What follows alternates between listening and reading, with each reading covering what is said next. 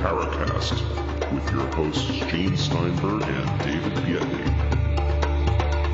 Hey, they're back. What's back? UFOs. They never left. Of course not, but as far as the public is concerned, they are back because we're hearing of more and more sightings. Not just, of course, O'Hare Airport in Chicago, but Arkansas, in northern Arizona. Some interesting cases, and now more and more we're hearing about these reports, whereas a year ago it was just a rare thing. Now even some of the main... No. What we're talking about is the typical situation where in the United States there is an overemphasis on national affairs, and we've seen what appears to be a flap in UFO activity in the United States in the past maybe 6 months, but UFO activity around the world, Gene, has been pretty active for a while now. I mean, of course, but here in the States we don't hear much about it. No. Well, does that mean it doesn't happen? Absolutely not, and I kind of suspect that the amount of actual sightings hasn't changed all that much. If you look, for example, at the National UFO Reporting Center, Peter Davenport's site, the number of UFO reports appears to be fairly consistent. So this is not a flap per se where we have a flurry of sightings, but a publicity flap, which is what we've probably had all along. Every time we have this surge in UFO reports, it's not so much that the sightings have increased, but the attention has increased. And there's the distinction. Sure, I think that's an important distinction to make, though, and I think that some of the increase in the sightings is a bit odd. We look at the fact that in the past number of months there have been a significant upswing in the number of reports coming out of Iran. In fact, in Iran we hear about multiple crash episodes, which, to be honest, I suspect is more likely attributable to American activity in the skies over Iran. Certainly, I'm willing to guess that if we look carefully in some of those cases, we find some crashed spy planes. I don't think that's entirely unreasonable. And, this is, of course, the other important thing about this topic, in that while we want to believe that there's an increase in episodes, we have to bring reasoning to the table and understand that even with the increase in sightings, there are a large number of these things that are not UFOs, that are simply misinterpreted real phenomenon. For example, there was the case about the retired Air Force person who saw some strange enigmatic lights down in, was it Arkansas or Alabama? Well, there was Arkansas that I heard about. Right. And he saw some strange lights, and it turned out that there was a fairly legitimate report that these things were actually flares. Our friend Jeff Ritzman has always made the statement that he's not as interested in lights in the sky as he is in structured metal craft, and I have to agree with Jeff on this point. When I heard about this report, I thought to myself, this kind of sounds like it's probably not a UFO. And again, there was some subsequent reporting that seemed to verify that. On the other hand, the O'Hare episode clearly seems to be something unusual, even though the FAA tried to just slough it off as a weather phenomenon. It would appear that indeed something did happen that day. So, like any other time, we have a significant upswing right now in terms of reports, but it's always important to remember that a lot of these things are not real UFOs. They can be explained away in conventional ways. Well, if we want to be really, really technical, all we need is one good UFO report. But I kind of think that a few percent out of all the ones that you hear about have enough significance. I agree with you. I'm not all that much interested in lights in the sky unless those lights in the sky do lots of really weird things.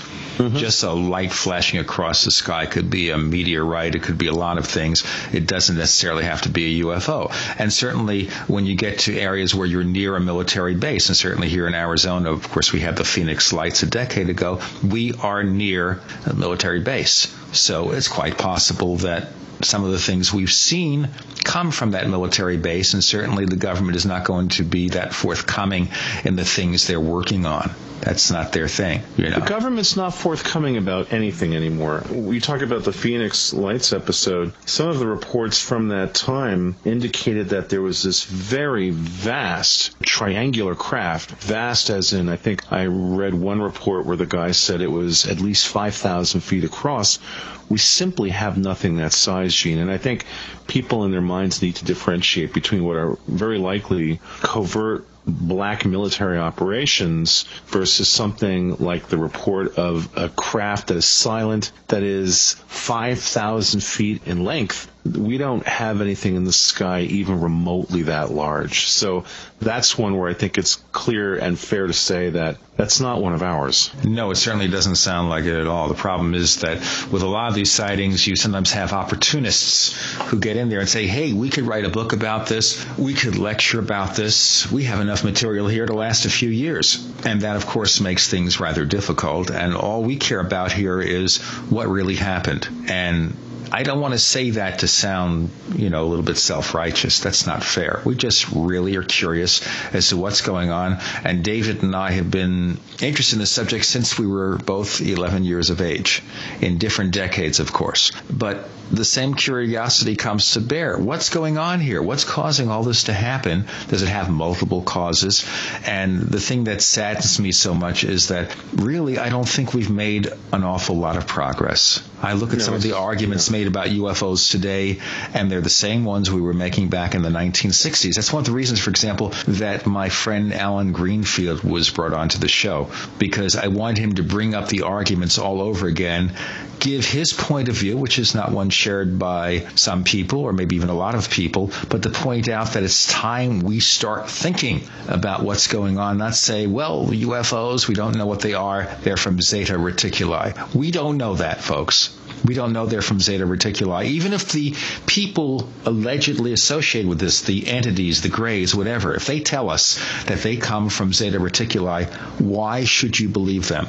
Really? Well, you can question anything and everything, Gina, and as people should. To take anything at face value at this point in time is dangerous. It's not necessarily productive. I think it boils down to people needing their reality served up in nice, neat little prepackaged boxes. It's human nature, really, to categorize things and to have to put them into these boxes. It's how we deal with the incredible complexity of reality. But this human vanity that we have figured out what all the boxes are, this is where I think we have to do real work. And I'm with you on this idea of taking the UFO phenomenon and saying, okay, here's what these things are. They're either A, covert black government operations, B, aliens from outer space, C, creatures from our future, they're us coming back from the future, D, interdimensional beings of some sort. In the end, I think we're going to find out that the reality of what we're dealing with here is not easily placed into any of those boxes, that it's probably multiple boxes combined together. I think that when the truth of this actually starts to really come out, we're going to find that it's far odder than any of these pre-packaged theories, that it's something that is a meta version of these things. And something that Jeff and I have talked about offline is this idea that if you had an interdimensional being who was part of a civilization that existed alongside us, and that's always been here, it would be in their interest for us to think that, for example, they came from outer space. We'd feel a lot more comfortable thinking that some kind of an alien species was visiting us but living far away from us, versus this idea of, oh my God, there are aliens and they're here around us all the time, except slightly offset in time or in dimensional space so that we can't necessarily perceive them. I think that's a lot more problematic, a lot more uncomfortable for people, because ultimately it seems like humans are ever engaged in the attempt to make themselves more comfortable with the reality, whatever they have to come up with as an explanation for that reality. Well, we're not going to talk about prepackaged realities on this episode, all right? First, we're going to be hearing from Mark Allin, one of the three owners of AboveTopSecret.com, an alternative message board, forums that tens and tens of thousands of people visit every single day. Incredible amount of traffic, and we're going to find out what he believes and how he got started in this crazy business. And later on the show, Kenn Thomas, conspiracy theorist, parapolitics expert, will join us as well. All this coming up on the Paracast. I have a feeling we're not in Kansas anymore.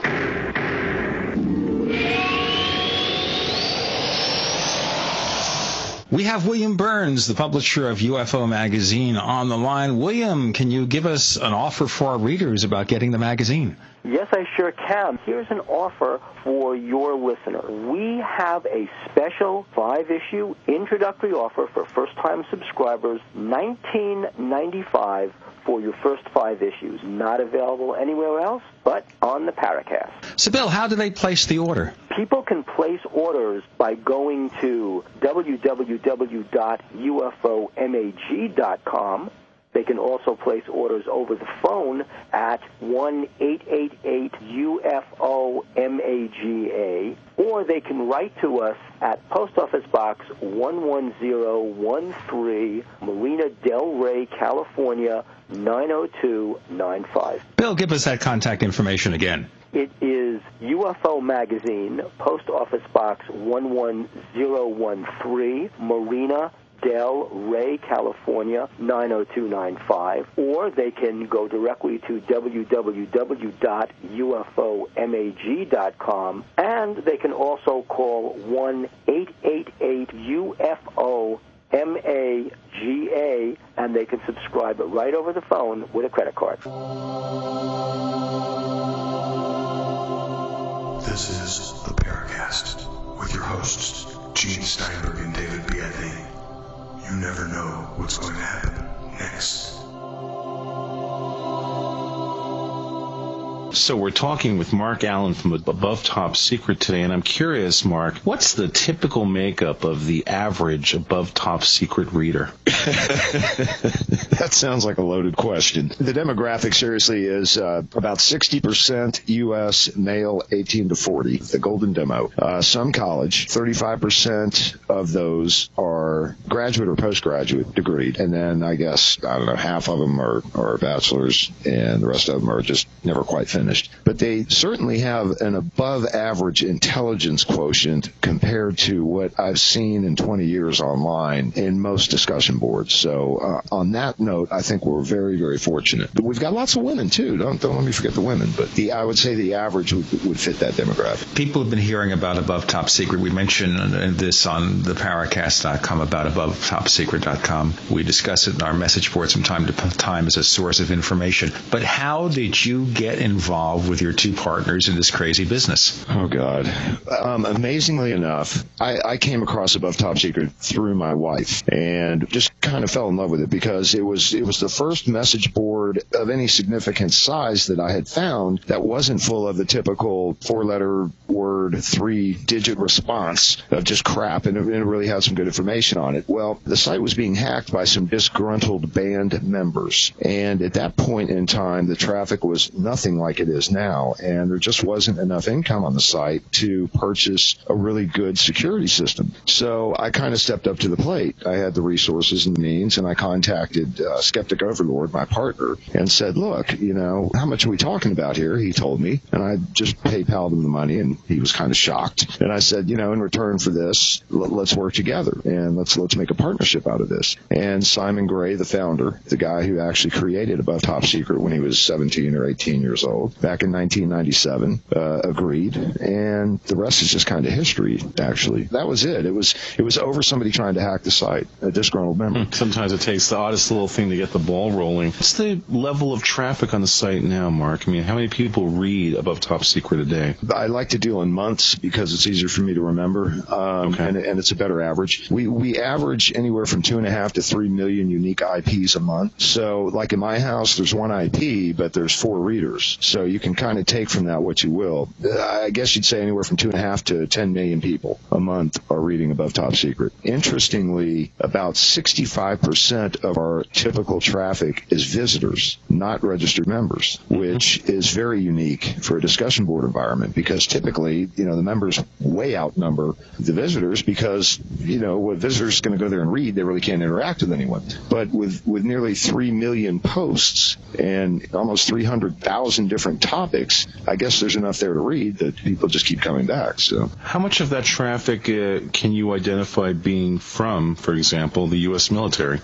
Oh, we've got a very, very good representation of every military branch, every intel branch, and then some we can't quite identify on the IP reports every day. Percentage-wise, it's very, very, very small because, the numbers are so big and there's so few of them that, I'd say less than 1%, but right.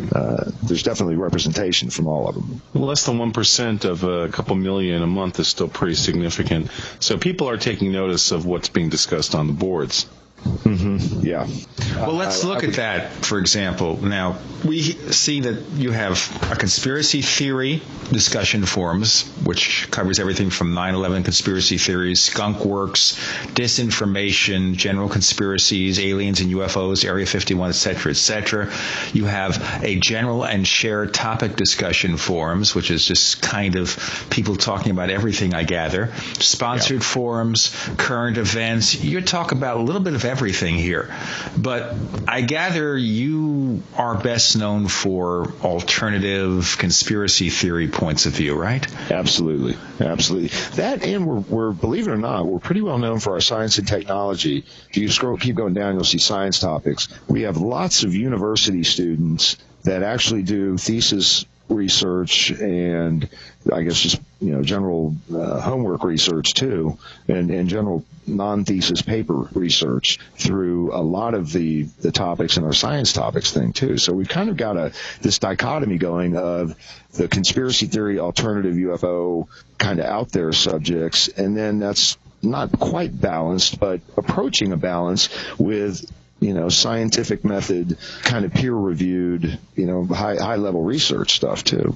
Is there any sort of editorial oversight or, for example, in terms of the science topics, is there any kind of an academic oversight? Or is Above Top Secret basically a community that's governed by the community? It really is governed by the community.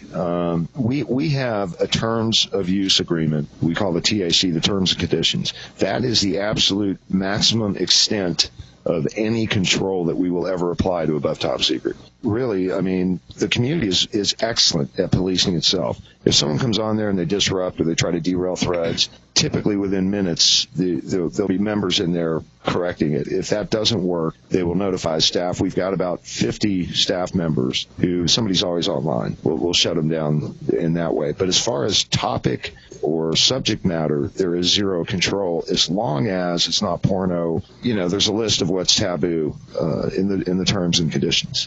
Mm-hmm. Now, does it cost anything to become a member of this, or is it all free? It's all free. The only thing it costs is an email address. That's it. I can pay for that. Podcasting, you got chat, you got your own blogs, we got the whole ball of wax. Ooh. And this is all proprietary stuff. This is all software that you guys developed yourself. That's correct. Well, I mean, now it started it's still PHP and MySQL, but it's been modified so dramatically that like I said earlier off the air, that it's about 98% custom code, but still the crux of it is still PHP. I mean, there's really no getting around that. It's right. Just the way you got to do it. Of course, you're using existing programming languages, but the end product is something that you kind of built yourself.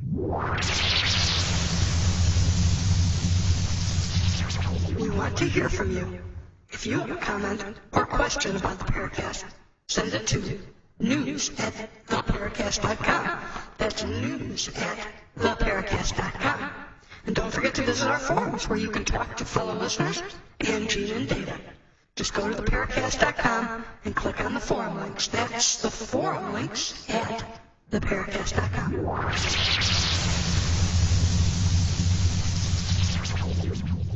You're in the Paracast with Gene Steinberg and David Biedney. We're talking to Mark Allin, one of the three owners of AboveTopSecret.com, where you can find discussions of just about anything. And I'm very curious as to what you believe. What subjects interest you the most of all the things that are dealt with at Above Top Secret? Oh, God. Without question, my favorite forum, if you will, and my favorite subject is the UFOs and aliens. And ironically, that's probably because I've never seen one one of the damn things, and it just fascinates me how many just incredibly brilliant and credible people have seen them and have shared their stories with me over the years that I just absolutely refuse. I mean, just totally refuse to believe that there's nothing going on. I mean, it just doesn't make any sense to me at all. While we're doing this interview, by the way, according to the number of posts listed at abovetopsecret.com, they've had over 202,000 posts covering 10,823 threads or topics just on aliens and UFOs. 202,000 messages. That's awesome. That's almost a lifetime and a half of information. Yeah, and it's all in there. I promise you. You could spend a week reading through that forum. It'll change it may change your life, but it'll damn sure change your mind.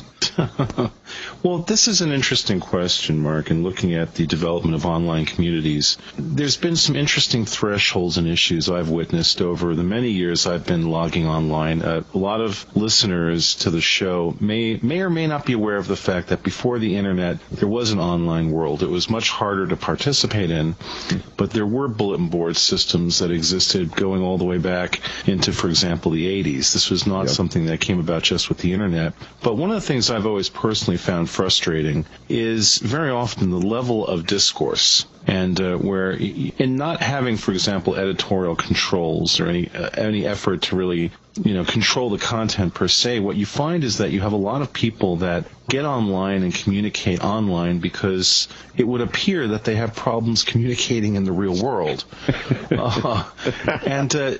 This, to some extent, I find this gets very frustrating because, you want to have rational discussions about these often very irrational topics, or topics that tend to evoke a very emotional response from people. But you find that people they say things, for example, online that they would never say to your face. You know what I mean? Oh, yeah. Yeah, I actually wrote a piece about that. I call it the digital ego. My partner coined the phrase, and I ran with it. And thankfully, a lot of people think I coined the phrase because of it, but I didn't. But the digital ego is alive and well, and I think it's a real entity, and I think that's really what you're talking about. Yeah. People who really would never, ever say the things that I've read to my face and still be standing.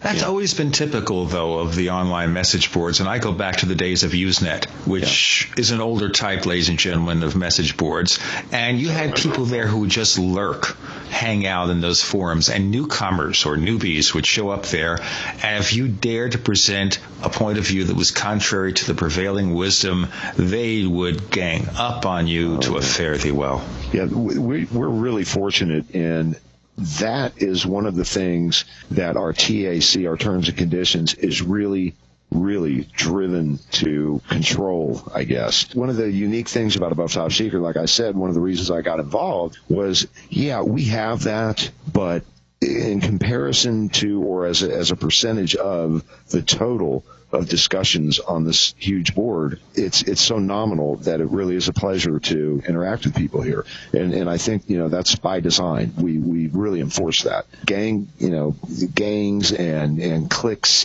that try to shut down someone else because, they go against the grain are instantly dealt with, because that's just not, we're agnostic. We take everybody. If you can speak rationally or type rationally, and present your ideas in a concise and relatively intelligent manner, you are welcome. And anybody that says differently, it just isn't going to be around long. The one thing I notice here, you have so many messages, so many threads, and I go in there just about every day and I look at things, but it's very overwhelming. And for someone who is just coming to abovetopsecret.com and they see so many topics, so many messages, so many subject forums, okay, where do they start? Do you have kind of a beginner's guide of where someone can begin and not be overwhelmed by it all? Yes, actually, that's something that we thought of, I guess about a year ago, and we've got what's called the Freshman's Forum. And I've got a fairly long welcoming post in there that's the top in the forum when you click on the forum itself. And it gives you kind of an outline and lets you know pretty much what I just said, that, you're welcome, number one, and just because you're a newbie, don't think that you're not welcome, because here's one of the owners saying that you are. And then we've got lots of guidebooks that some of our wonderful members and staff have created that really do lay it out. But I hear that a lot. And I really do. I mean, several times a week, people will say, God, this thing is just so big, I don't know where to start. And my kind of stock response to that is, well, there's 24 hours in a day, there's 7 days in a week, there's usually 30 days in a month. Take your time. I mean, find, what are you interested in? Start there. It'll grow on you, and you'll figure it out. It's just really...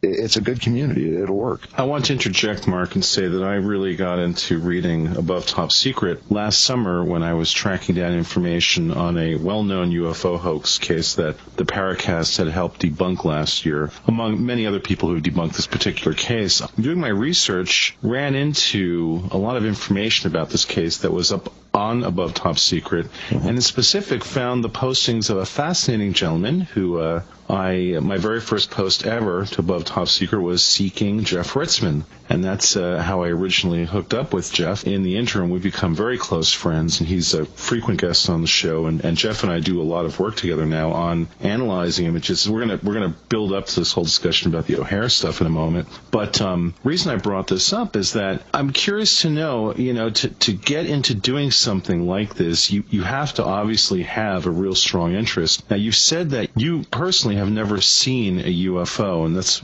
fueled your interest in the topic, but is there any paranormal experience in your background that led you to be motivated to get into this realm at the extent to which you've gotten involved? Absolutely none. Can you believe it? None. Zero. Now, since we bought this house, but I've been interested and intrigued by this stuff for 20 years. Since we bought this 100-year-old house, we've had some paranormal experiences in the house. That there's a huge thread that my wife started, Have I Disturbed Something, which is still an ongoing, it's one of our biggest threads. That kind of goes into that. But personally, myself, no. I never have. Just nothing. I feel left out. So you basically get some gratification. You're experiencing these things by proxy, essentially, through Above Top Secret. Yeah, but I think it's yeah, kind of. I think it's more than that. I think with me, I've always been fascinated with why and how and more importantly who. And so my driving thing is I really want to get at what's behind this, because I know something is. As I said earlier, I've just talked to generals and former high-level intelligence officers and people that just have everything to lose and nothing to gain have just shared stuff with me. And, David Biedney, there you go. I mean, what you told me last week is just another notch in my belt. It's just amazing to me, and I guess it's just a passion. Everybody's got to have something. Yeah, oh yeah. I mean, besides music for me, besides music, technology, psychology, art. Yeah, I have no hobbies. That's Politics, comedy. I don't like politics, and I wouldn't know a funny thing if it hit me in the head with a rubber banana. I wouldn't know. Well, it might be a tomato. That tomato, he knows.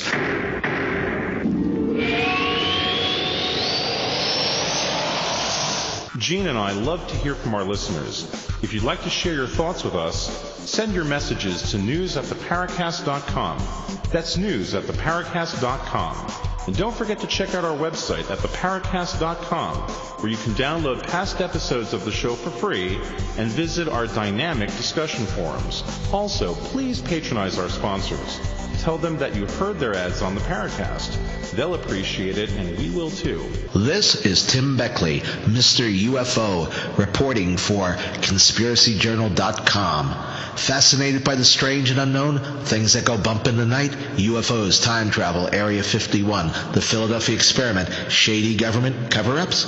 Don't be left out in the lunar cold. Sign up now for our weekly online newsletter and receive our snail mail catalogs. Go to ConspiracyJournal.com or email Tim Beckley at MrUFO@webtv.net. It's all out of this world. You're in the Paracast with Gene Steinberg and David Biedney. You never know what's going to happen next. You're in the Paracast. Go ahead. Or tomato. It's whatever you want. You're in the Paracast with Gene Steinberg and David Bietney. We're talking to Mark Allin, one of the 3 owners of AboveTopSecret.com. And that's a place where you can talk about almost everything. Religious conspiracies, lost civilizations, politics, parapolitics, science and technology, medical issues. I'm reading a small fraction of what's here. This board is awesome. It's all message board, okay? It is all message boards, and you can kind of set it up the way you like, okay? You can have a light interface. You can have a dark interface. I'll go for the light. We'll try the light.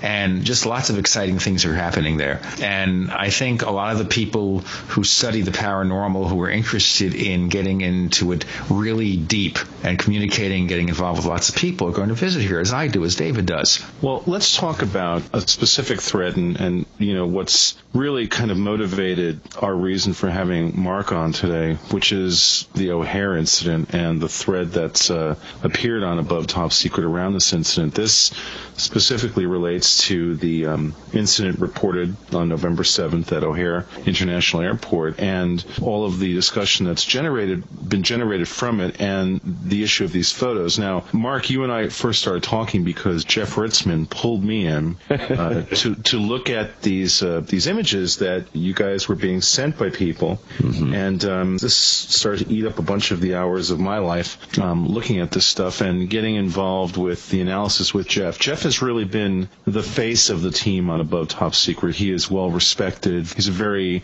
heavy poster on your forums. I, on the other hand, have kind of been, for lack of a better term, a lurker. I've been sort of reading and posting less, though that is about to change because I've been looking at the way that the O'Hare thread has played out. And I just wanted your thoughts about the fact that there's been some really interesting stuff revealed about the multiple photographs. I mean, Above Top Secret has been instrumental in debunking a number of these photos. There's the one photo that Jeff and I feel is, at the very least, enigmatic, especially given the testimonial from the person who has stepped forward, eyewitness, to verify a lot of our findings and to really help educate the readership of Above Top Secret on what actually happened that day. Yet there's been this almost backlash against eyewitness, against even you and your partners, about supposedly having some dark agenda in promoting the O'Hare episode. Let's just start the discussion about this. What are your thoughts about people, claiming that, well, Above Top Secret is behind eyewitness and she doesn't even exist. She's just on here to generate traffic. What do you say to that? Well, the first thing I typically do when I see that is I try to remember if I've seen that person anywhere else. That's usually, the digital ego is a powerful manifestation in some people. And believe it or not, several of the people in that particular thread have ulterior motives behind why they're saying what they're saying. Now, as far as the people that, honestly just wonder that, it's just kind of crazy to me. I mean, if we invented this person and, she was some kind of marketing ploy, or I don't know what the hell the motive would be, but we certainly don't need the traffic. But, if that was behind it, I certainly wouldn't have had Jeff Ritzman talk to her. I certainly wouldn't have had Linda Moulton Howe interview her. I would have kept her under wraps and said, well, she wants to remain anonymous. Hello?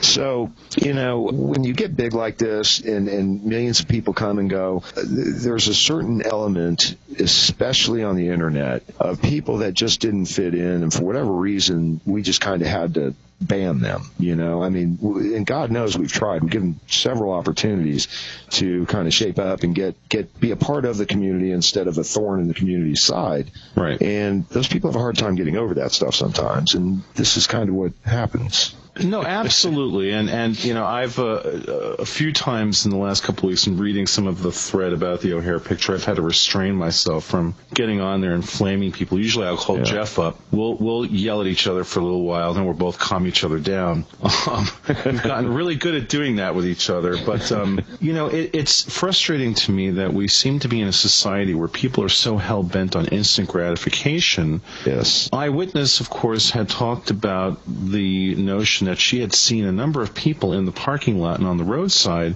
taking pictures with everything from cell phone cameras to real cameras of the object in the sky above O'Hare. And there's been this outcry on the forum of people saying, well, if those pictures exist, where are they? Why don't we have them? This sense of entitlement that people feel that because they want these things, that it's the responsibility of the people who took the pictures to get those things to the community. Where are they? We want them. What's your thought about that? I have some real dark thoughts about that issue, about people's attitudes about that. What's your take on it, Mark? I really think that, there's a certain group of people that want to believe so badly, but they just can't without that, smoking gun in their hand. And here I personally think this is as close to getting a smoking gun as we've been in my lifetime, and maybe as close as we're going to get. And that's why I'm not letting this one go. So I think that it is just pure frustration on one group of people. On another group of people, I think that they are just absolutely hell-bent on, for whatever reason, making this story to be something less than what it may actually be. In other words, they're so dead set on debunking it and calling it a hoax or whatever, for whatever reasons they have. Some of them, I think, are employees of certain organizations that, that drive their motivation from that angle. I think other ones are just people that are in a comfort zone that would be shattered if the evidence of this comes forth. So their motivation is kind of a personal thing to keep their little world kind of the way they understand it to be. But I think, people do get instant gratification in this society and in this time. And when they don't get it, they react badly and they behave badly, I think, really is pretty much it. It's a pity that discussion of these topics has become, for many, what appears to be just another form of entertainment instead of an actual pursuit of truth. I mean, do you feel that the majority of the people who come to Above Top Secret are doing this as essentially a form of entertainment, or do you think they're really looking for answers? I think the majority of our members are truly, either looking for answers or out to disprove everything. I really think there's kind of two camps. And I think the two camps can get along as long as they're courteous and, follow the terms and conditions. I think when you become a zealot in either direction, you kind of lose touch with reality. So I think there's a smaller percentage of people in it for the entertainment value or the whatever that deal is. I really do believe that the majority of our membership really are looking for answers. You're in the Paracast with Gene Steinberg and David Biedney. You never know what's going to happen next. You're in the Paracast with Gene Steinberg and David Biedney, and we're proud to have an extended conversation here with Mark Allin, one of the three owners of AboveTopSecret.com. And we're talking also of how they've been covering the O'Hare UFO case, and in a sense, it's one of the best places, possibly the best place, to get information on the ongoing investigation. David? Well, along those lines, there are some other forums that exist online that it seems work very hard to try to discredit Above Top Secret, Mark. I mean, I won't mention the name of the online discussion forum. I had gotten an email from somebody saying, "Oh, look, they say that Above Top Secret basically is doing this as a scam." I mean, is that a sense of them being jealous of the fact that you guys are the biggest website? Is it that anybody who wants to play in the sandbox has to be 12 years old? I mean, what's the deal with that? Depending on which one it is that you're not naming, let me break this down real fast and real easy. Okay. There's two or three of them that were started by people that got banned from AboveTopSecret.com. So they hate our guts. I mean, I could climb up on a cross and forgive all mankind's sins, and I will still be the biggest scumbag on the planet Earth. There's that group. The other groups are purely either utterly misguided or just so green with envy that they can't stand themselves, or they're 12 years old. I mean, I really can't speak to their mind space because I don't live there. What I would say is that if my trying to get out and gather as much data as possible on the O'Hare incident, if me doing that and using whatever small bit of clout that we've got because of AboveTopSecret.com's popularity, if that's wrong, then I want to be wrong, because without the data, we got nothing. Well, clearly, yeah. Along those lines, is Above Top Secret at the point where you guys have, for example, formally filed Freedom of Information requests with the government to, for example, liberate, as it were, some of the logs from the control tower that day? Because one of the things that we seem to be hearing is that air traffic over O'Hare was put into a holding pattern for 10 or 12 minutes or so during this sighting in November. Have you guys attempted to perhaps flex some clout and muscle in getting a hold of some paperwork through Freedom of Information? Yeah, actually, as an entity, ATS has not, but our members we've got members that are air traffic controllers themselves, and without giving anything away to anybody that I really don't want to know what's happening, yes, we have. Yes and no. I mean, as an entity, AboveTopSecret.com has not officially or in any way stepped forward to the government and said, hey, we want this information.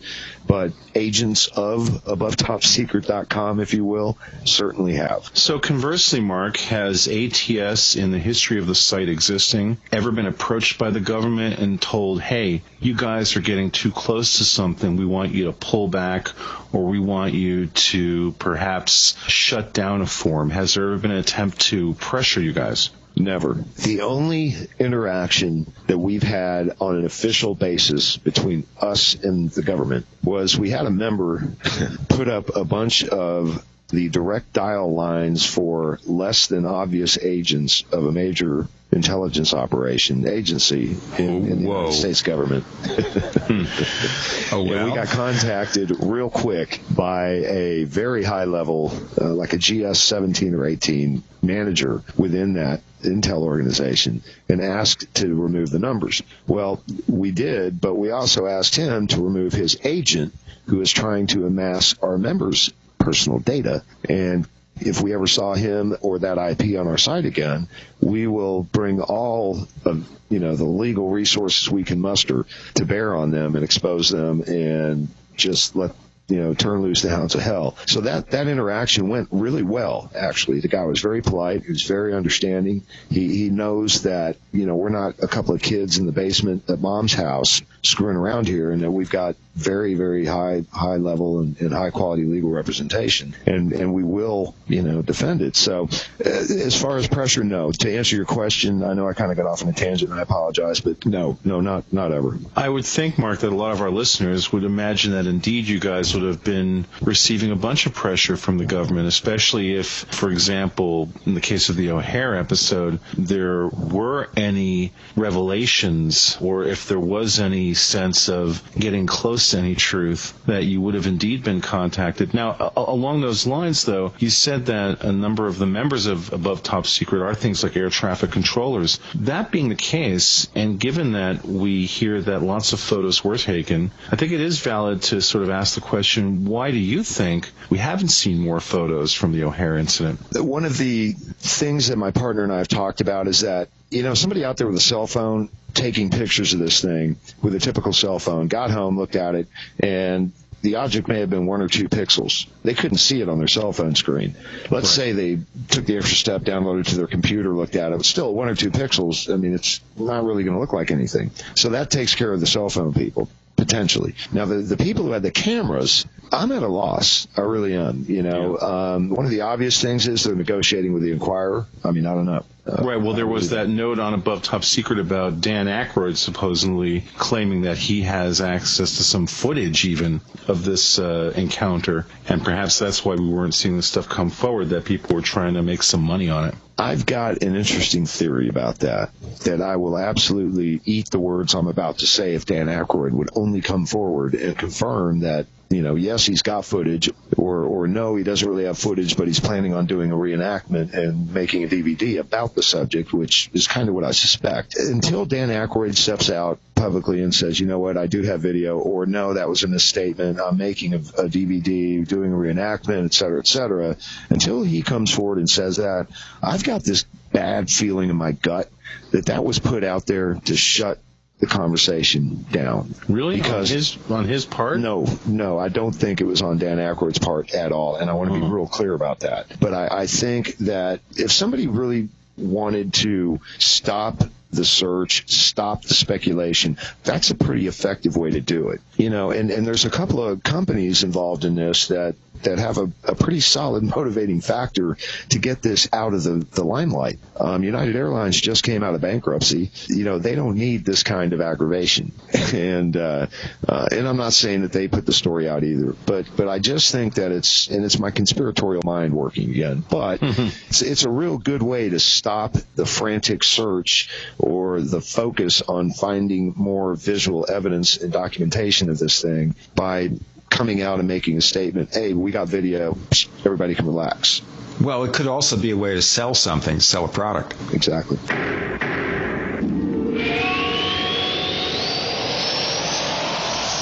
You are about to enter another dimension. A dimension not only of sight and sound, but of mind.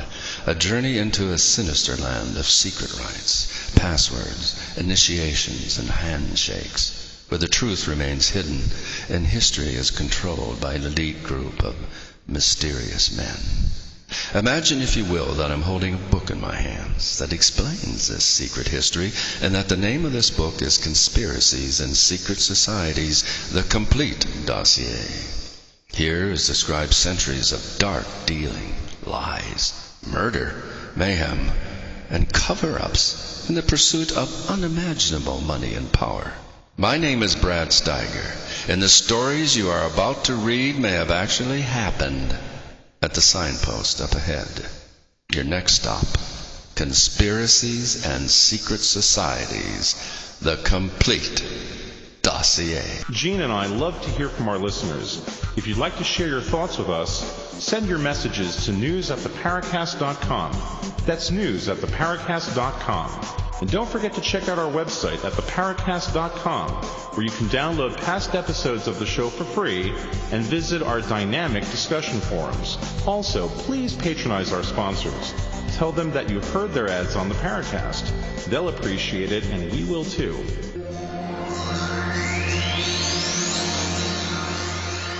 You're in the Paracast with Gene Steinberg and David Biedney. You never know what's going to happen next.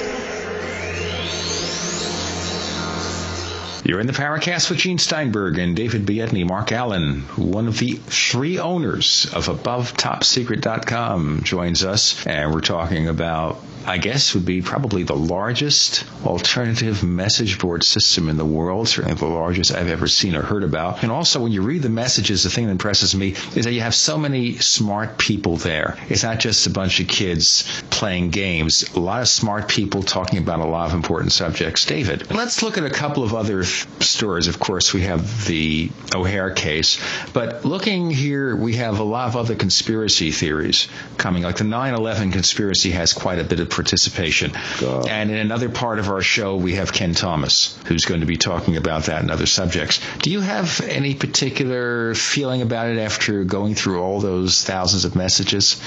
9/11 is, without question, there are more questions than answers. I think there's very little doubt that a cover-up happened after 9/11, and my personal view is the government got caught with its pants so far down that it could never admit how far down they were. There's just way too many reports of interesting people snooping around those buildings before, like 10 days before, 9 days before, elevator contractors that weren't on anybody's records. There was no job assignments for the days that they were in there, 10, 11 days before the buildings came down. Incredible video footage showing what absolutely appears to be squibs, which are demolition term for, pre-planted explosives at integral stress points in a building, which help it fall perfectly like those buildings did. Like somebody wanted it to fall. Yeah. The design engineers report, the guy who designed the building, absolutely and vehemently does not believe those planes brought those buildings down. I mean, what more do you need to look at? And at every turn, the government refuses to release all the data, just like O'Hare. give me the data. Without the data, what do you got? You got nothing. I think America is in for, if the people win, I think we're in for another smack upside the head, almost to the level of Watergate, or potentially much worse than Watergate. Yeah, much worse. I mean, that was a pretty trivial break-in by comparison.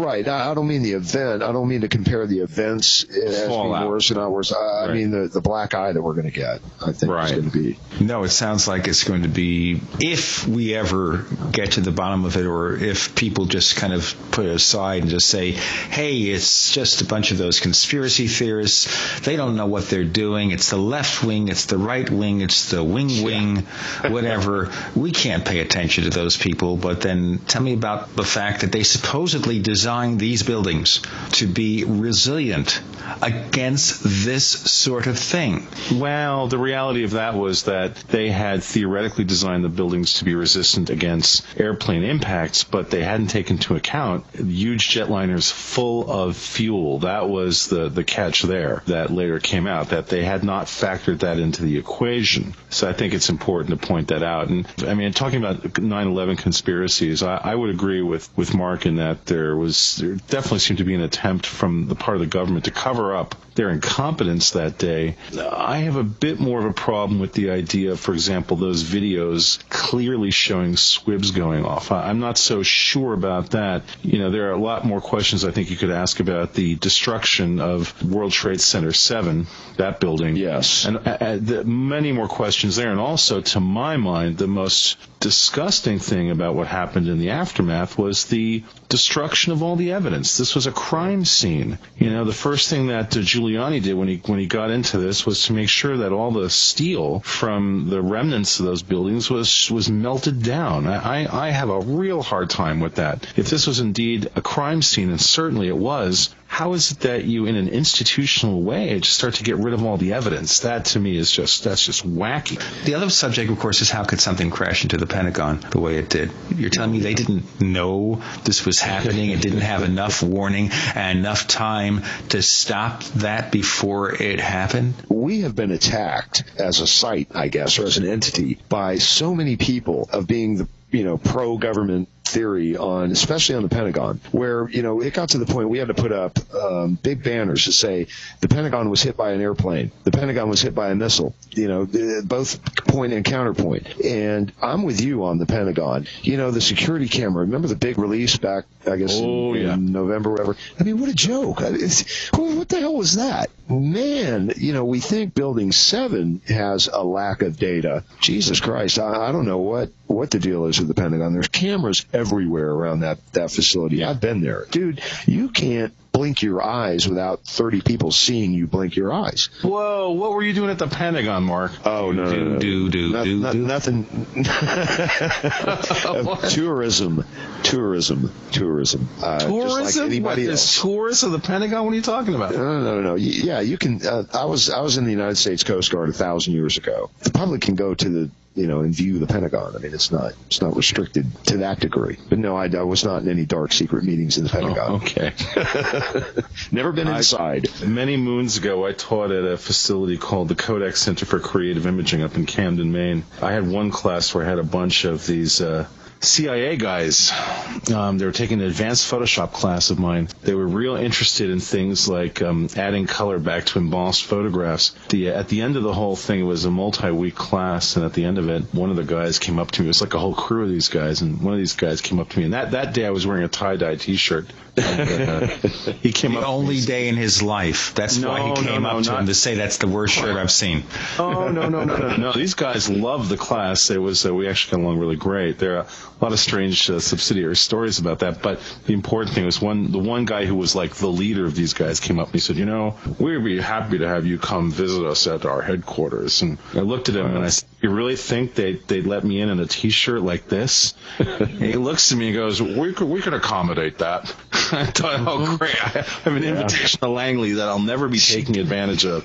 Yeah, you never come out again. Well, after this show, of course, I don't think that invitation is going to hold. Yeah, somehow somehow I doubt it, especially these days. But I mean, they're just people like anyone else. These guys, they're just human beings with families and trying to maybe have some semblance of security. I mean, look, you have to basically differentiate between, for example, the kinds of people who perpetrate some of this stuff and people who are parts of the machine. I mean, and in this great experiment called democracy, we're all parts of this. We're all cogs in this machine. And, I think that things like above top secret do serve a purpose. We have to have some outlet to vent frustration with the situation and to try to explore the reality. I contend, Mark, that, for example, if we actually came to any real understanding about O'Hare, that the truth of that is probably far stranger than anybody has postulated about on Above Top Secret. You know what I mean? I agree 100% with that statement. Matter of fact, I'd like to quote you on that because it's been my experience. We charge extra for the quote, by the way. It's been my experience that when we really think we've got our minds wrapped around just some bizarre thing, that when the truth comes to light, it was something so much even more bizarre than we could have thought, that we just couldn't think of it. That's why whenever I hear these pundits and experts spouting off about this, that, and the other thing, I just always kind of take a step back and I go, this guy doesn't have any more of a clue than that guy. And my life experience has been they're both wrong when the truth comes out. That's why we can't figure it out, because it's beyond our ability to rationalize. And that's really why I'm in such hot pursuit of it, because from the people I've talked to about this incident in O'Hare, I'm just convinced that it was something so way out there that it, like I said, like I say about our forums, it could be life changing, but it'll damn sure be mind changing. You've spoken in the last number of days. You've spoken to John Hilkovich, the Chicago Tribune reporter who broke this story. What further insights were you able to glean from him? John is a really, really nice guy. I want to say that because he really is, and you just can imagine the tremendous pressure he's got to be under from people like me and all the people on the internet and all the UFO guys. The guy must be getting 1,000 emails a day. He told me, and I asked him straight up, I said, John, look, are you done with this thing? I mean, are you washing your hands of it? I know you're a transportation reporter. You're not a paranormal reporter. You're not a UFO guy, and I would completely understand if you washed your hands of this and just wanted to get back to your normal life. And I really expected him to say, yeah, but he didn't. And it really gave me a lot of hope that the average guy who's really not into these subjects, when he gets kind of thrown into it, there's hope that humanity, when a guy like that will actually stop and go, well, wait a minute, this doesn't make sense. And I'm not going to just go back into my comfort zone. He's going to write another piece. He has not washed his hands of this. He is as confused as we are about why there's no more images that have appeared. He's as confused as we are about why did the FAA deny this thing even happened until he filed the Freedom of Information Act. And then all of a sudden they admitted it. We understand why United did, for Christ's sake. They just got out of bankruptcy. They've got a PR issue. They don't want their employees running around on the news channels talking about UFOs over restricted airspace at O'Hare. Right. Yeah. Thank you very much, Mark Allin, one of the owners of AboveTopSecret.com. If you want to participate or just lurk and read cutting-edge discussions on a host of topics, go to AboveTopSecret.com. Mark Allin, thanks for joining us on the Paracast. We hope you'll be back many, many times in the future. My pleasure, and thanks for having me, guys. You guys knock it out and have a great one. Welcome back to the Paracast with Gene Steinberg and David Biedny. So, Kenn Thomas, we have a number of comments in our message boards over at theparacast.com talking about the various 9/11 conspiracies. So maybe we should start off looking at that particular situation. So I ask you, Ken, do any of these conspiracy theories have any traction? What's the general flavor of what they're claiming? Well, I guess the basic thing is that some kind of foreknowledge of the event was had by the Bush administration and Cheney, and the Project for the New American Century is another big one. The neocons, that 9/11 was all kind of a setup and a pretext to bring us into the Middle East. Okay. It was interesting. I saw Howard Zinn talking about this over the weekend on C-SPAN. Do you know Howard Zinn? He is a fantastic historian and probably the true holder of the real history of this country. Yeah. Absolutely. I wouldn't go that far. But well, maybe not that far, but Zinn and Chomsky kind of represent one pole of intellectual critique of American foreign policy, right. I guess. And it was very interesting because somebody, none of his talk had anything to do really with 9/11. It was more kind of like, the People's History, which is the book that he wrote. But somebody from the 9/11 Truth Movement stood up and asked him a question in the Q&A exactly about what he thought about this stuff. And for years, and I agree, Howard Zinn is a brilliant man in many ways, a very kindly old guy, and the same thing with Chomsky. But for years and years, that whole pylon of intellectualism has been totally down on any idea of conspiracy theories. Chomsky has written, books about totally opposing any notion of conspiracy in the Kennedy assassination, for instance. And Zinn basically looked at the guy and was doing what we were just about to do, just thinking about all the different accusations that have been made about it. And he basically said, well, I just don't know. Or in a way he was saying, I don't know nothing about no secrets. And then after that it was kind of a rah-rah thing, but we all got to get involved in our democracy. And I think that's kind of gets down to the heart of what the 9/11 truth movement is, as opposed to just all these kind of lightweight leftists who, pick up placards on the weekends and go down to the Washington Mall. The whole movement, as misguided as a lot of it is at least an attempt to look at the event and name names and figure out dynamics and concretize what about it is totally at odds with what is being said about it by the administration. So it's probably fair to say that you've got, on one hand, the official 9/11 Commission report, which seems fairly bland and fairly predictable. On the other hand, we have the ultra left-wing conspiracies that would have you think that Cheney was pushing the buttons to detonate the explosives in the Trade Center towers. And somewhere in the middle of those two positions, perhaps there is an actual reality of what really happened that day. Yeah, I'd say something like that. Well, let's take a look at that. Now, what part of the conspiracy are these people claiming? What are the facts they're claiming are being withheld or being distorted? Well, there are any number of them. One of the big ones involves that building, the Building 7 that collapsed. All right. Yeah, the manager, the owner of the building was taped on PBS as saying that we had to pull it, quote unquote, that it was reduced by some kind of explosive charges rather than debris from the crash. And then, of course, people have said that about the towers themselves, that this was more of an explosion than the crashes of the planes. So there's that level of detail. And then there's all kinds of things. Actually, I wrote the introduction for one of the first books that reviewed all this, that put up the timeline and reviewed a lot of the stuff. It's called The Shadow Government by Len Bracken. And there are things like a short selling spree that happened right before 9/11 that gave clear indication that there was some foreknowledge that it was going to happen. People made a fortune off the stock market. Basically, the same thing that happened at the time that Kennedy was shot.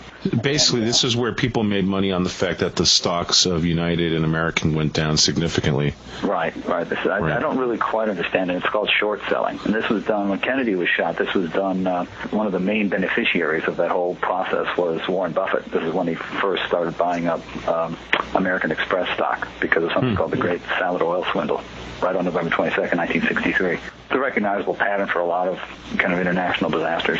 It's foreknowledge. Nothing really happens without somebody knowing about it. And if something really big is going to happen, there's going to be somebody there to try to exploit it. And that's really my sense of 9/11, is that I don't believe that the Bush administration people were involved actually in doing it. But when it was happening, Cheney issued a stand-down order. When it was happening, it was like, whoa, this is some energy we can work with. And they kind of, it's like a happy accident. Yeah. But then, of course, that's above and beyond having all those kind of financiers and multi-corporate national monster people out there that did plan it, the people that back Al-Qaeda and so forth. That's out there. I think the real danger is to think that, whoever is currently occupying the White House is the chief conspirator in the world. That's a joke.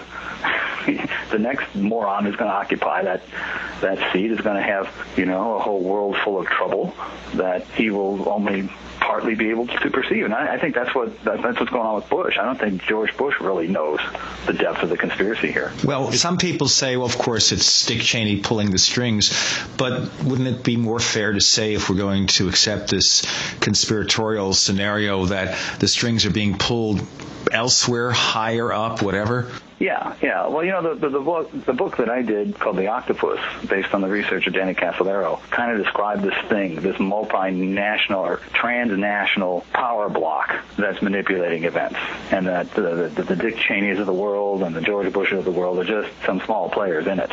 Basically, it's the scenario that's described by the Jenkins character, if I remember the name correctly, that Ned Beatty played in the movie Network, where he's describing to Howard Beale the cosmology of this world, and he paints it as essentially not a world concerned with governments, but a world concerned with businesses, and where effectively the power base has shifted from being in any way political to being economic. At this point, to look at the world that Network painted, and to realize that at the time that the movie came out, which was in 1976, it was seen as some dark, satirical vision of the world. To see it now, right? I mean, it's all basically essentially come true. I watched this movie. You told me about it on an earlier show, and you mentioned to me that there was a new edition, a new spruced up edition. And that minute I went on Amazon, bought a copy, watched it a few days later, and I said, oh my God,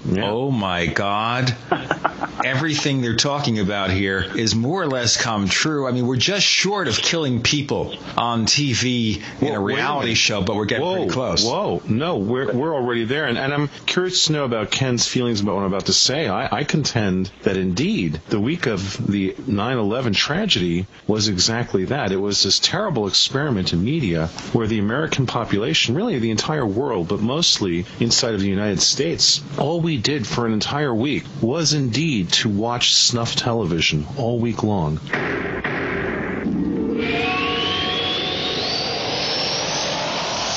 I think most of you know that I love radio, and so I decided to look for the ultimate receiver for AM reception, because I want outstanding AM reception, day and night, especially night where it gets difficult. So I've discovered that C. Crane's CC Radio Plus has earned the reputation of having the best AM reception, which is exactly what C. Crane intended when they designed this gem of a radio.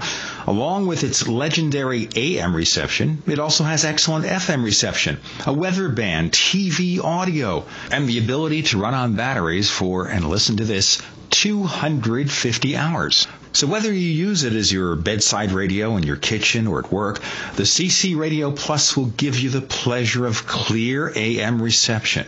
The radio is designed for the clarity of the human voice and the benefits of useful features like 5 memory buttons per band. They work just like memory buttons in your car, a sleep timer, an alarm clock so you can get up at the right time, and a weather alert that now works as an all-hazards alarm. You know what I want you to do? I want you to buy that radio, but also support this show by visiting our site, theparacast.com. That's theparacast.com right now. Click on the C. Crane sponsored button to order the CC Radio Plus for $164.95, and that includes free ground shipping and a free C. Crane catalog. Place your order today. Gene and I love to hear from our listeners. If you'd like to share your thoughts with us, send your messages to news@theparacast.com. That's news@theparacast.com. And don't forget to check out our website at theparacast.com, where you can download past episodes of the show for free and visit our dynamic discussion forums. Also, please patronize our sponsors. Tell them that you heard their ads on the Paracast. They'll appreciate it, and we will too.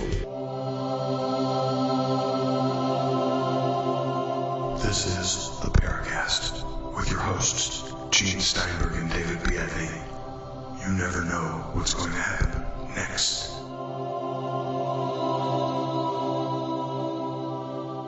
You're in the Paracast with Gene Steinberg and David Biedney, and we have conspiracy theorist, parapolitics expert Kenn Thomas with us. And if you check Steamshovelpress.com, you can check into his publication, which tells a lot of intriguing stories, presents a lot of interesting information.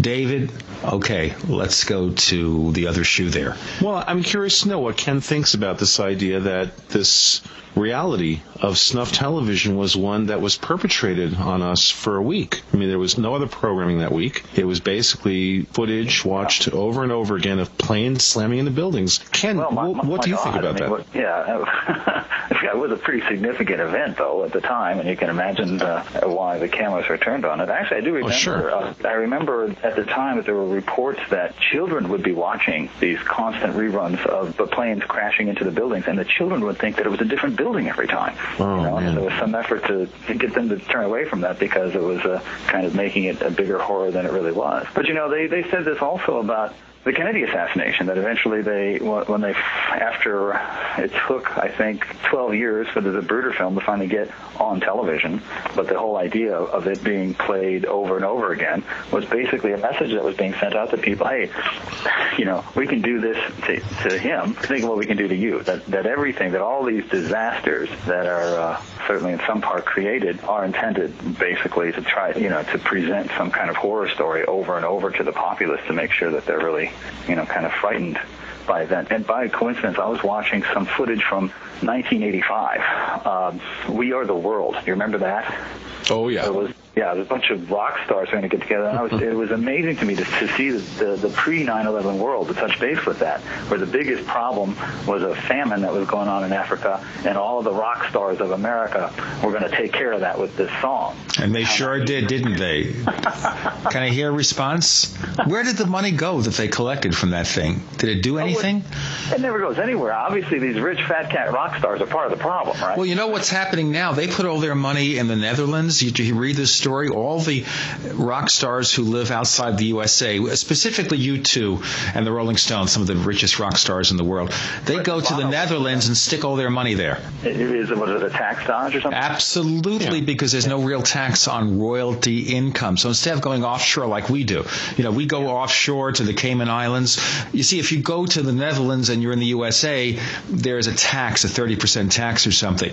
But if you live in Europe, in Ireland or the UK, and you go to the Netherlands, just take a train ride over there and you drop your money in big buckets into these specialty firms and you pay no taxes at all on your billions. Well, yeah, right. I mean, all of these things are creations of the public relations office of the various rock stars that get behind them. I mean, the other thing I was watching was Springsteen when he was touring and raising money for the food banks in all the cities he would go to. And it was a 2020 report, and they had this woman saying, and he gave me a $10,000 check. He didn't have to do that. $10,000 miserable dollars and the millions and millions that he was raking in.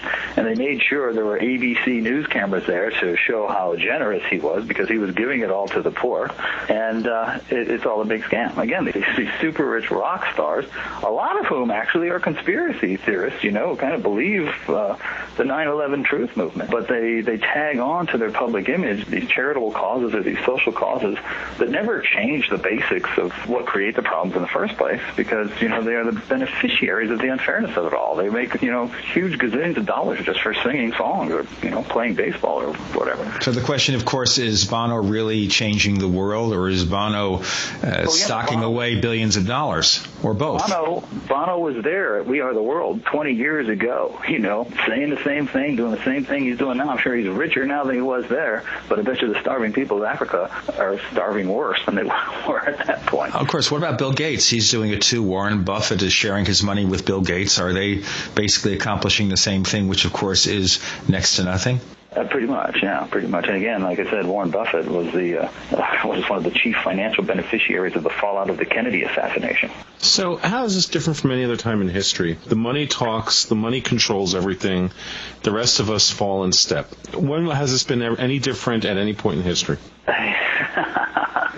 gee, that was cynical and depressing. Well, no, I don't think it's cynical. I think it's being realistic and pragmatic. When has this been any different in history? In looking at history, some things seem true. Always. The money is the power, and the power tends to protect its own interest. The power is not interested in the good of the people. This seems to be a universal human truth. It's not a good thing. It's sad, but it seems to be true nonetheless. Well, there are certain factors that escalate things and make them more dangerous. For instance, atomic power, or you get higher stakes going on when you have situations in the Middle East where you've got these mad mullahs rushing to get themselves an atomic bomb. That's a little different than just what the mad mullahs have been doing throughout history. And then, of course, there are the environmental factors, global warming. It's almost like we're all running out of time. There's certain repetitive kinds of corruptions that appear through history, but the realistic situation that mankind finds itself on the planet just keeps getting worse and worse. So the need to kind of understand it concretely and move in a different direction is never more critical than now, really. Well, I'm not disagreeing with that at all, Ken. What I'm submitting is the fact that humans are not the noble creatures they think they are. They're essentially animals. They're concerned with survival. They can't see past their own noses. They pay lip service to the idea of let's honor the children, while at the same time poisoning the planet those children are going to inherit. It seems to me like essentially human beings, for the most part, and look, there are exceptions to any case, but for the most part it looks like human beings are essentially greedy little consumer machines that only want what they want and don't really care about the greater good, as it were. I'm not saying this is a good thing. It's a sad thing. Yeah, well... it's really sad. Well, there's certain things that... There's nothing wrong with wanting things or trying to live a life that is pleasurable. But there are certain artificial things, like, the conspicuous consumerist culture that we have, the SUVs and these kind of pampered lifestyles that Americans have, that more than they need, more than even makes them happy, actually makes them miserable. Absolutely. Yeah. They buy into the lie that consumer goods, that material comfort will somehow be a magic pill for happiness. They realize that's not the case, so they turn to antidepressants, which is you want to get into really frightening paranormal stuff. The fact that doctors don't exactly understand how the antidepressants work. Here, just take more. We'll figure it out later.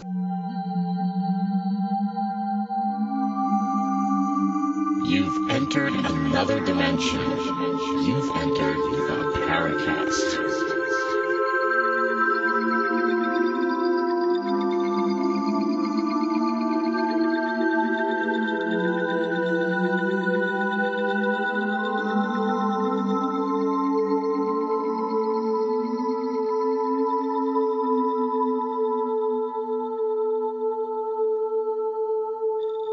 You're in the Paracast with Gene Steinberg and David B. Edney, and we're talking to Kenneth F. Thomas. He is the publisher of Steamshovel Press, and we're talking about parapolitics. We started up with the 9/11 conspiracy, and now we're talking about just the way people are. But I want to kind of refocus back to the 9/11 conspiracy here, because I think we should look at motives here.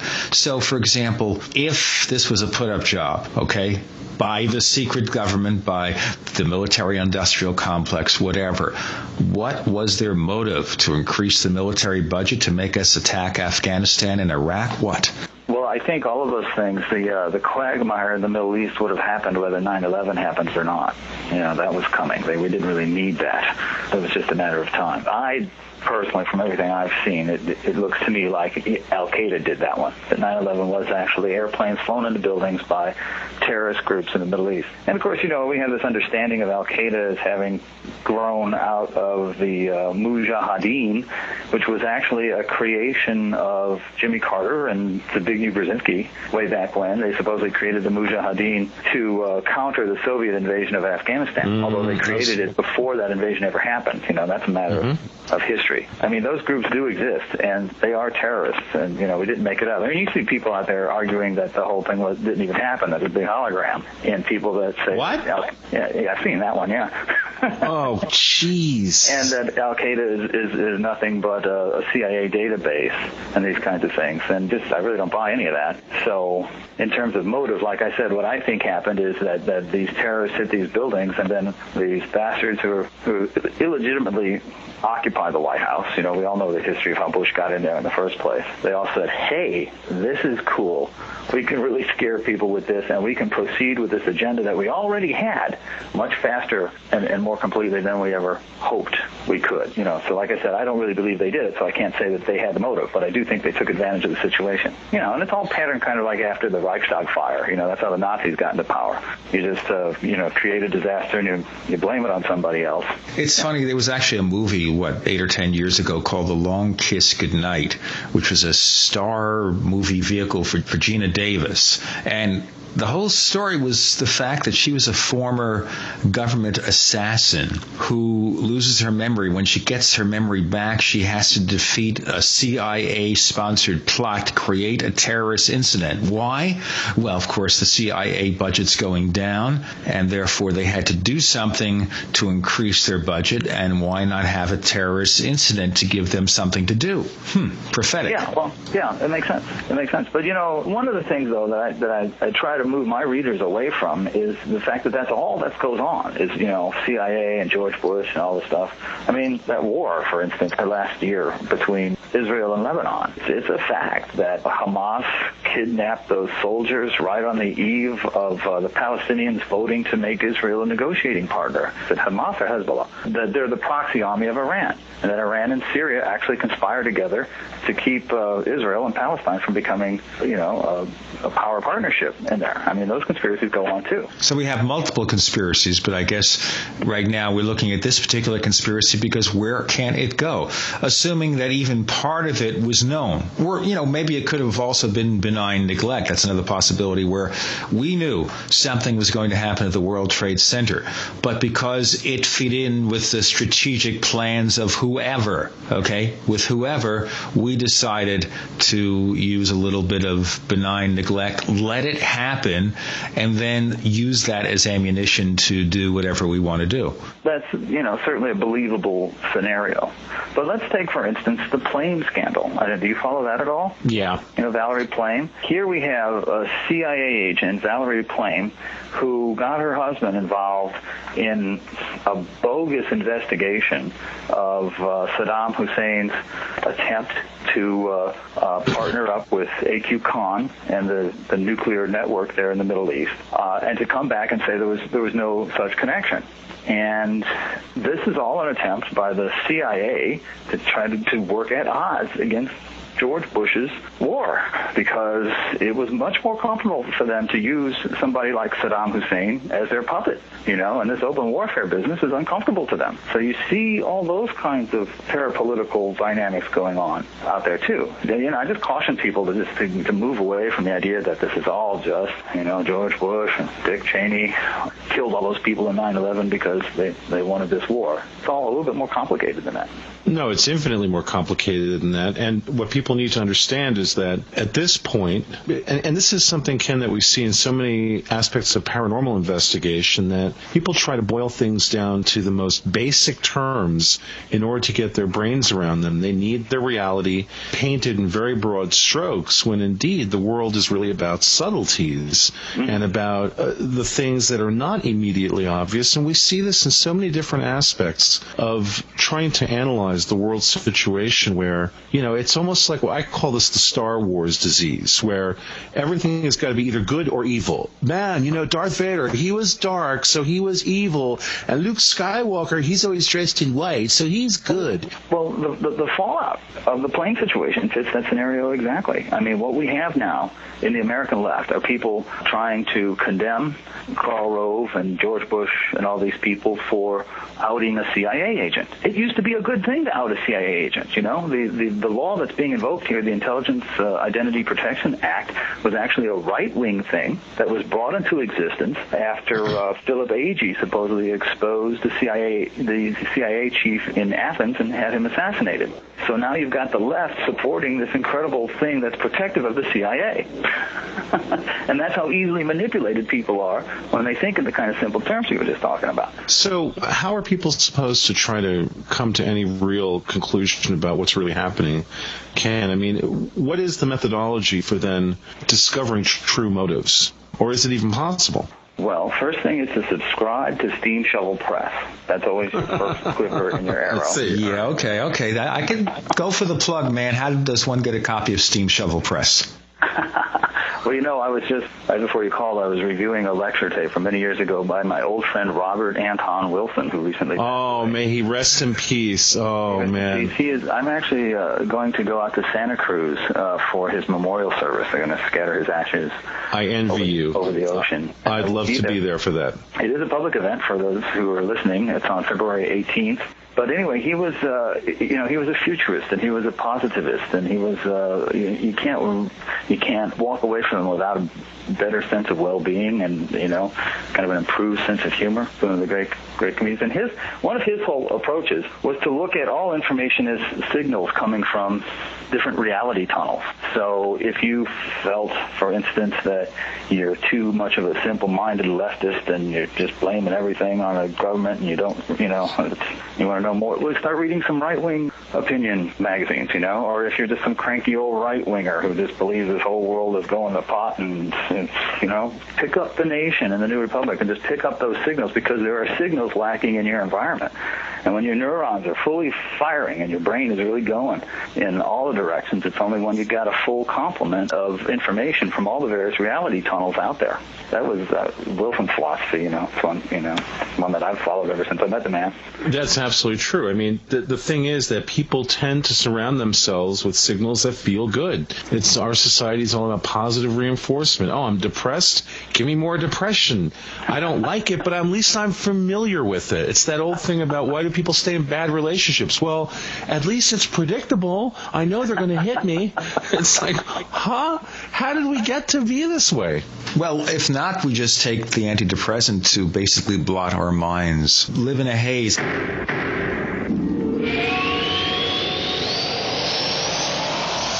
Fate magazine provides true reports of the strange and unknown.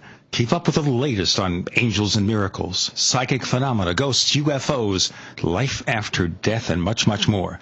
To receive your free issue of Fate magazine, call now at 1-800-728-2730 or visit their website at www.fatemag.com. That's 1-800-728-2730 or www.fatemag.com.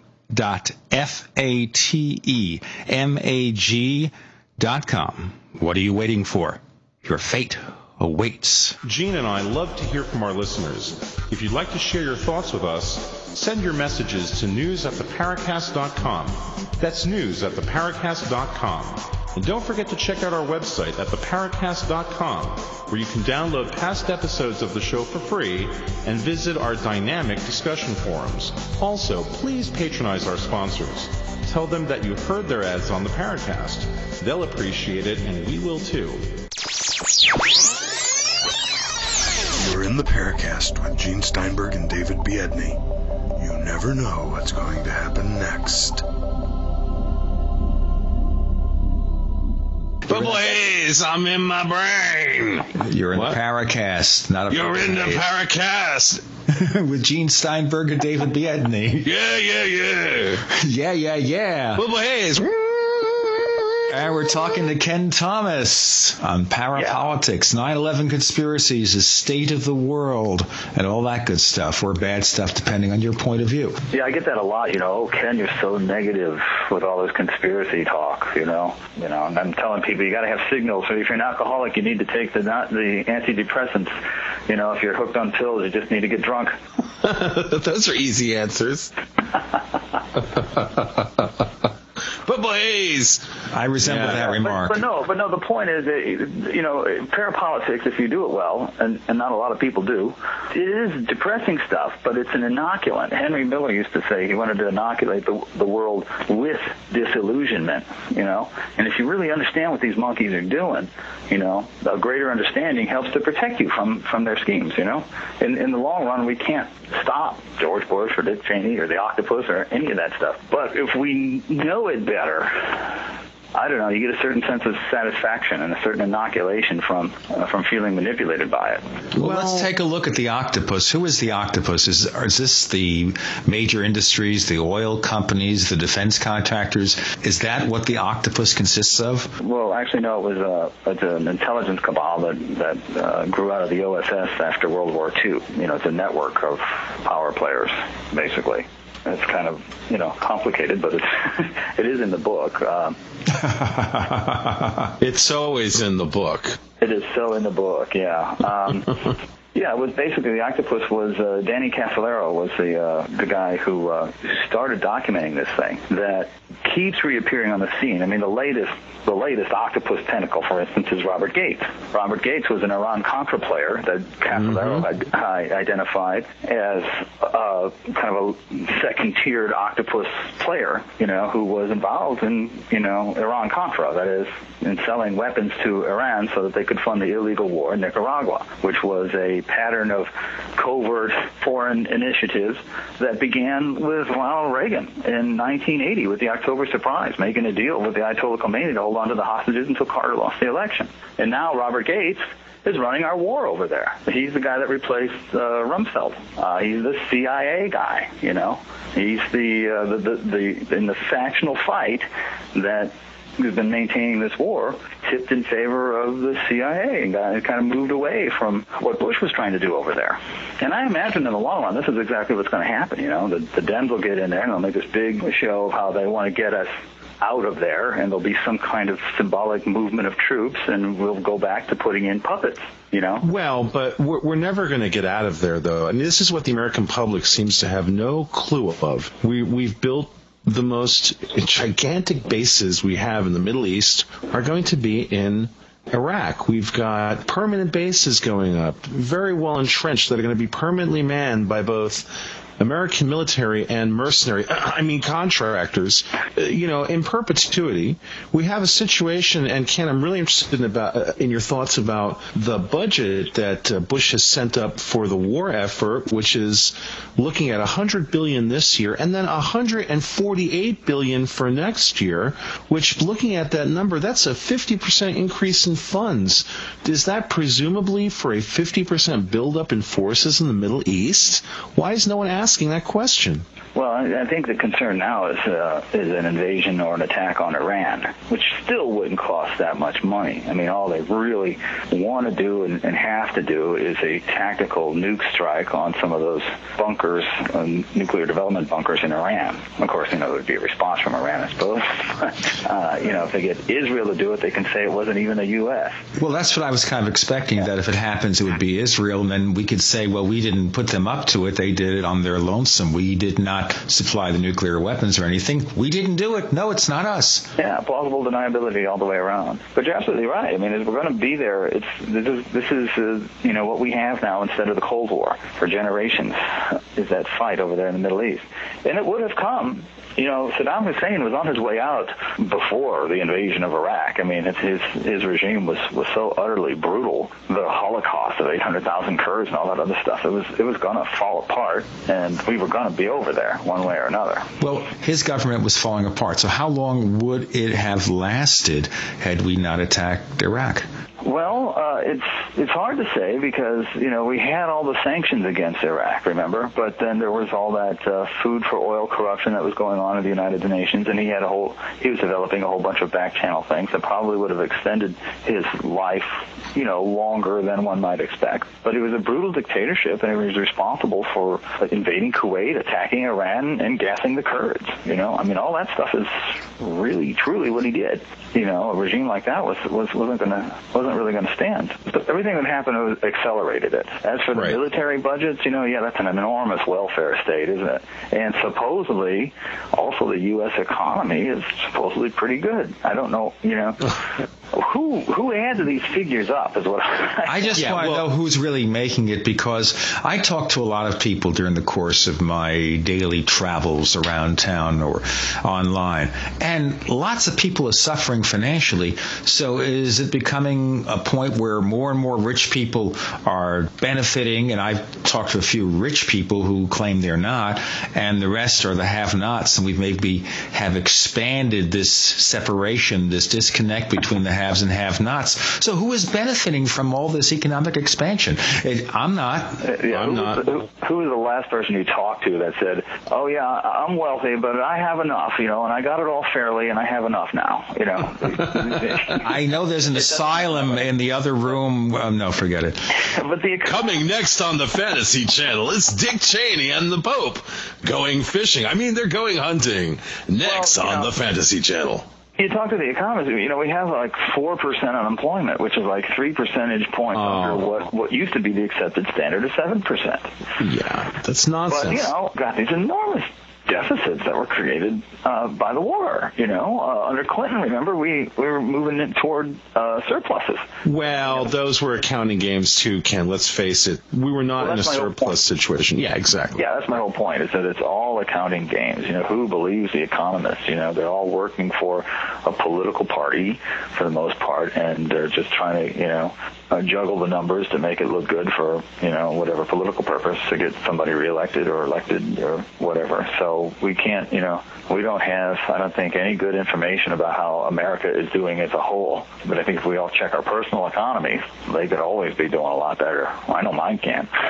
Well, actually, most people that I know in the last 2 years have had some of the worst financial times they've ever had, and I can certainly count myself among those. I know Gene and I both have had a really hard time the last couple of years. So when I hear about, these great numbers, well, one has to look at the way that the books are cooked. You can look at the idea of, economic expansion, yeah, for who?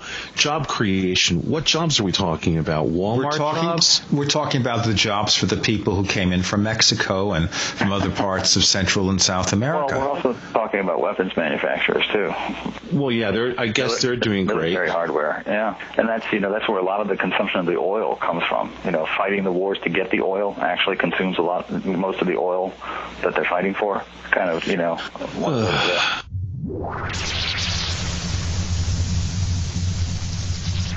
We want to hear from you. If you have a comment or question about the Paracast, send it to news@theparacast.com. That's news@theparacast.com. And don't forget to visit our forums where you can talk to fellow listeners and Gene and Data. Just go to theparacast.com and click on the forum links. That's the forum links at theparacast.com.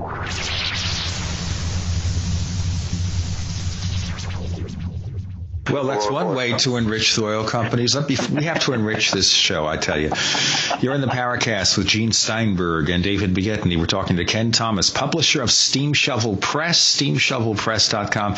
Before I progress with this, Ken, when's your next issue coming out? You tend to be, I know, kind of relaxed about those things. I've got one put together now, and it's really just a matter of coming up with the money to pay the printer. How that happens is, I've got all these books out there, and people write to me all the time, and they subscribe or they buy single issues, or actually people in prisons always write for free copies. But money trickles in. I don't do it for a living, so it's not really on the kind of schedule you might expect for a regular magazine. So as soon as enough subscriptions are sold to pay for the print run, then it'll be out. It's because it's put together, and it's a fantastic issue. Some really extraordinary things in there, pursuing this idea of parapolitics and its connection to the paranormal. The main article in the issue is about Charles Fort and Fortianism. Adam Golightly is in there talking about the various cults in Southern California. Previously unpublished correspondence with Jim Keith, who wrote Mind Control, World Control, famous, my partner actually in writing The Octopus, kind of a well-known guy. And Tell us about him. Jim Keith? Yeah. Oh, Jim Keith was Marginals Zinester, back when there was more than one zine out there. Before the internet. Before the internet, yeah. Yeah. And he died under weird circumstances after falling off the stage at the Burning Man thing in Nevada. So he became, when we did a new edition of The Octopus, his mysterious death became a chapter in the new edition. But he's still well known, and his books still sell. I think this is like... He died at Burning Man. Yeah, of a knee injury. And there's this whole complicated thing about it. At the time, knee surgeries at the time were stopped shortly after he died because of Tissue Bank in Atlanta had issued these tainted tissues that people were using in knee surgeries that had Clostridium bacteria. And Keith had long written about how the CIA actually stockpiles Clostridium bacteria. And all of a sudden, this knee injury leads to his death, which is officially a pulmonary embolism. But then shortly after he died, our mutual friend and our publisher, Ron Bonds, who used to run Illuminate Press, died of Clostridium poisoning at an El Azteca restaurant in Atlanta, just not very far from where that tissue bank was. That's he published Alan Greenfield's books too. That's right. Ron Bonds published Alan Greenfield and published Kerry Thornley, who was in the Marines with Oswald and wrote a novel about Oswald before the Kennedy assassination called The Idle Warriors. That was an Illuminate thing. And also, Ron published my favorite of my books, a Maury Island UFO, which has since become a collector's item. If you go up on Amazon, people sell copies of Maury Island now for $100. And I'm trying to find a new publisher so we can do a new edition. The same thing happened with The Octopus. After a while, my print runs aren't, they're with smaller publishers, and they run out, and then they become these collector's items for people until a new edition's released. Why not self-publish? Well, it's kind of a code among writers. Self-publishing used to be called vanity publishing. Right. It does not have the same respect that one has when one can go find a publisher that somebody else is interested in publishing it besides yourself. Otherwise, people say, well, the book wasn't good enough to be published by a real publisher. Right, yeah, that's the thought. But although, in terms of the economics, particularly since the Internet, when you sell your book to a publisher, you make a hell of a lot less money than you do if you publish it yourself.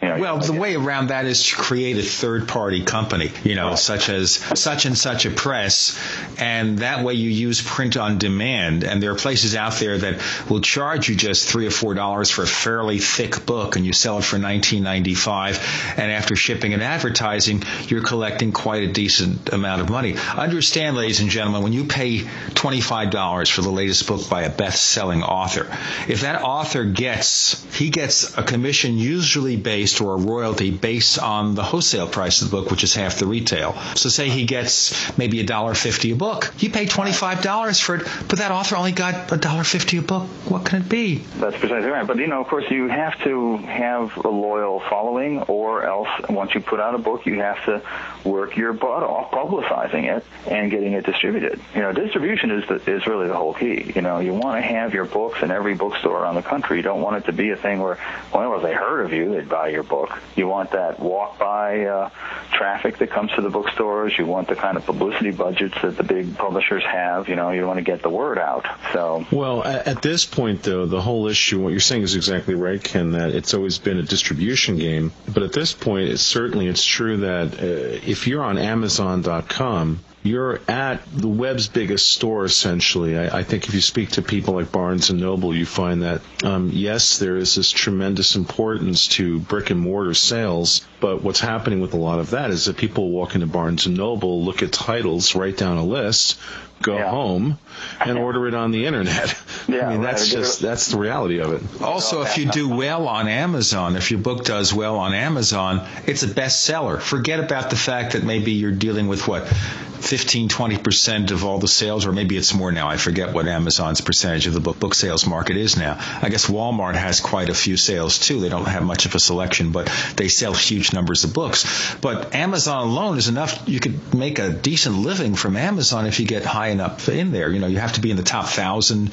top 500 before you're selling a decent number of books. You see somebody there and they're up to 25,000. If they're selling 50 books a month, that's a lot. Yeah. And you see, the thing is too, the sales game and the writing game are two different professions. And actually, the kinds of jobs that keep getting piled up on writers is pretty incredible, because now they expect you to design your book, and to promote it. And I come from a time and place where you wrote the book, and then you gave it to a publisher, and then they took it over. In fact, actually, it's kind of interesting. My next book is going to be published by Reader's Digest, of all places.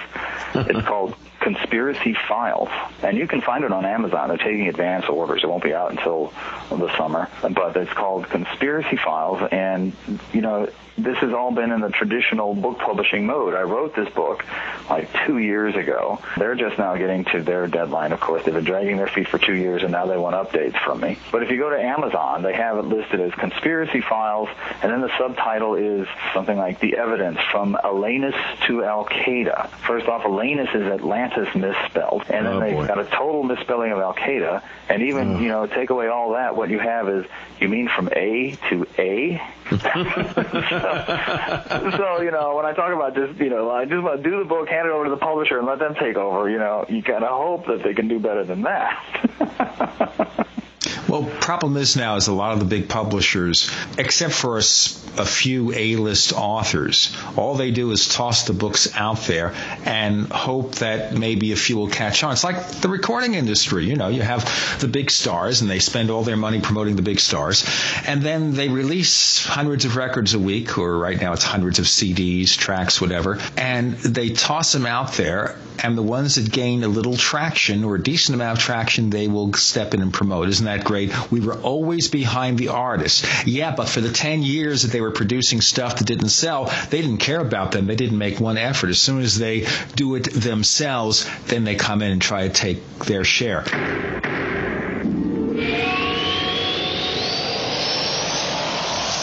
This is Tim Beckley, Mr. UFO, reporting for ConspiracyJournal.com. Fascinated by the strange and unknown, things that go bump in the night, UFOs, time travel, Area 51, the Philadelphia experiment, shady government cover-ups? Don't be left out in the lunar cold. Sign up now for our weekly online newsletter and receive our snail mail catalogs. Go to ConspiracyJournal.com or email Tim Beckley at MrUFO@webtv.net. It's all out of this world. You're in the Paracast with Gene Steinberg and David Biedney. You never know what's going to happen next. This is the Paracast with Gene Steinberg and David Biedney. We're talking to Kenn Thomas on parapolitics, and he's publisher of Steamshovel Press. Steamshovelpress.com will tell you more about. We also have a link up at theparacast.com. Let us continue. We have one more segment left, David. Well, it's nice talking about publishing. I can hear the crickets in the audience. All of our listeners have gone to sleep. Let's go back to the 9/11 conspiracy, the actual topic we were talking about. Ken, you brought up the issue of World Trade Center 7. I've always found this to be very problematic in that it doesn't appear that there should have been any reason for that building to come down at the end of the day, September 11th. There was also a lot of interesting information that had been appearing on the web about what was located in that building. Why would that building have been pulled or brought down? What do you know about that topic? I think the idea is that it was the control center, that was the building from which they were coordinating the planes crashing into the building, and that's why it had to be destroyed. Is that what you've heard? So, basically the idea that, there was all sorts of stuff, that a bunch of the Enron documents were supposedly located in that building, that you had, the FBI had a control center there. Either the FBI or the CIA, perhaps both. Certainly Giuliani's security center downtown was in that building. Yeah, it's curious, too. Giuliani just announced that he's running for the presidency. Yeah, I spent an hour screaming at the television yesterday when I heard that. Yeah. Of course, he announced it on the Fox network. The problem is with David's TV, it started screaming back at him.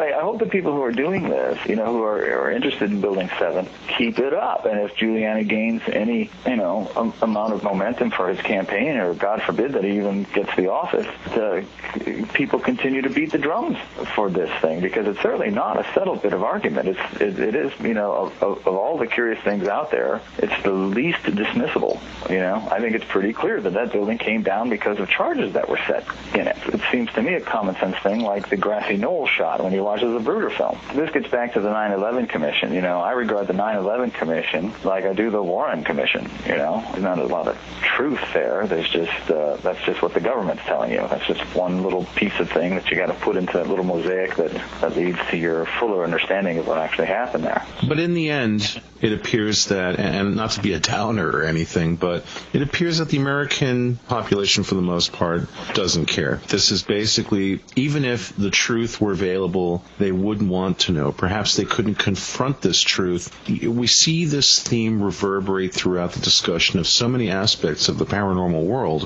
where there's so many reasons to have valid questions, yet people don't want to because A, it requires effort, B, it's just too ugly to look at, I put my head in the sand and this way I won't smell the burning around me. Is this going to be basically the future of the American empire, that we're doomed to fall because of the fact that we simply can't be bothered to deal with reality?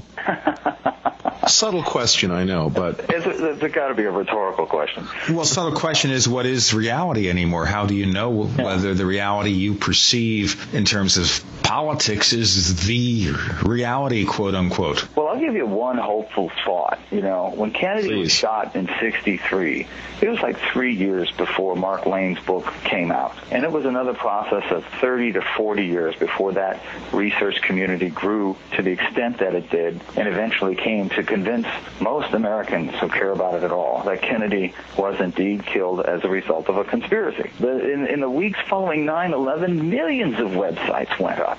It was a complete reverse process. Robin Ramsey documents this, actually. Robin Ramsey publishes a magazine in the UK called Lobster, a conspiracy magazine, and he did this whole article about how there was an enormous response of people who were kind of hit toward conspiracy, creating websites and asking questions.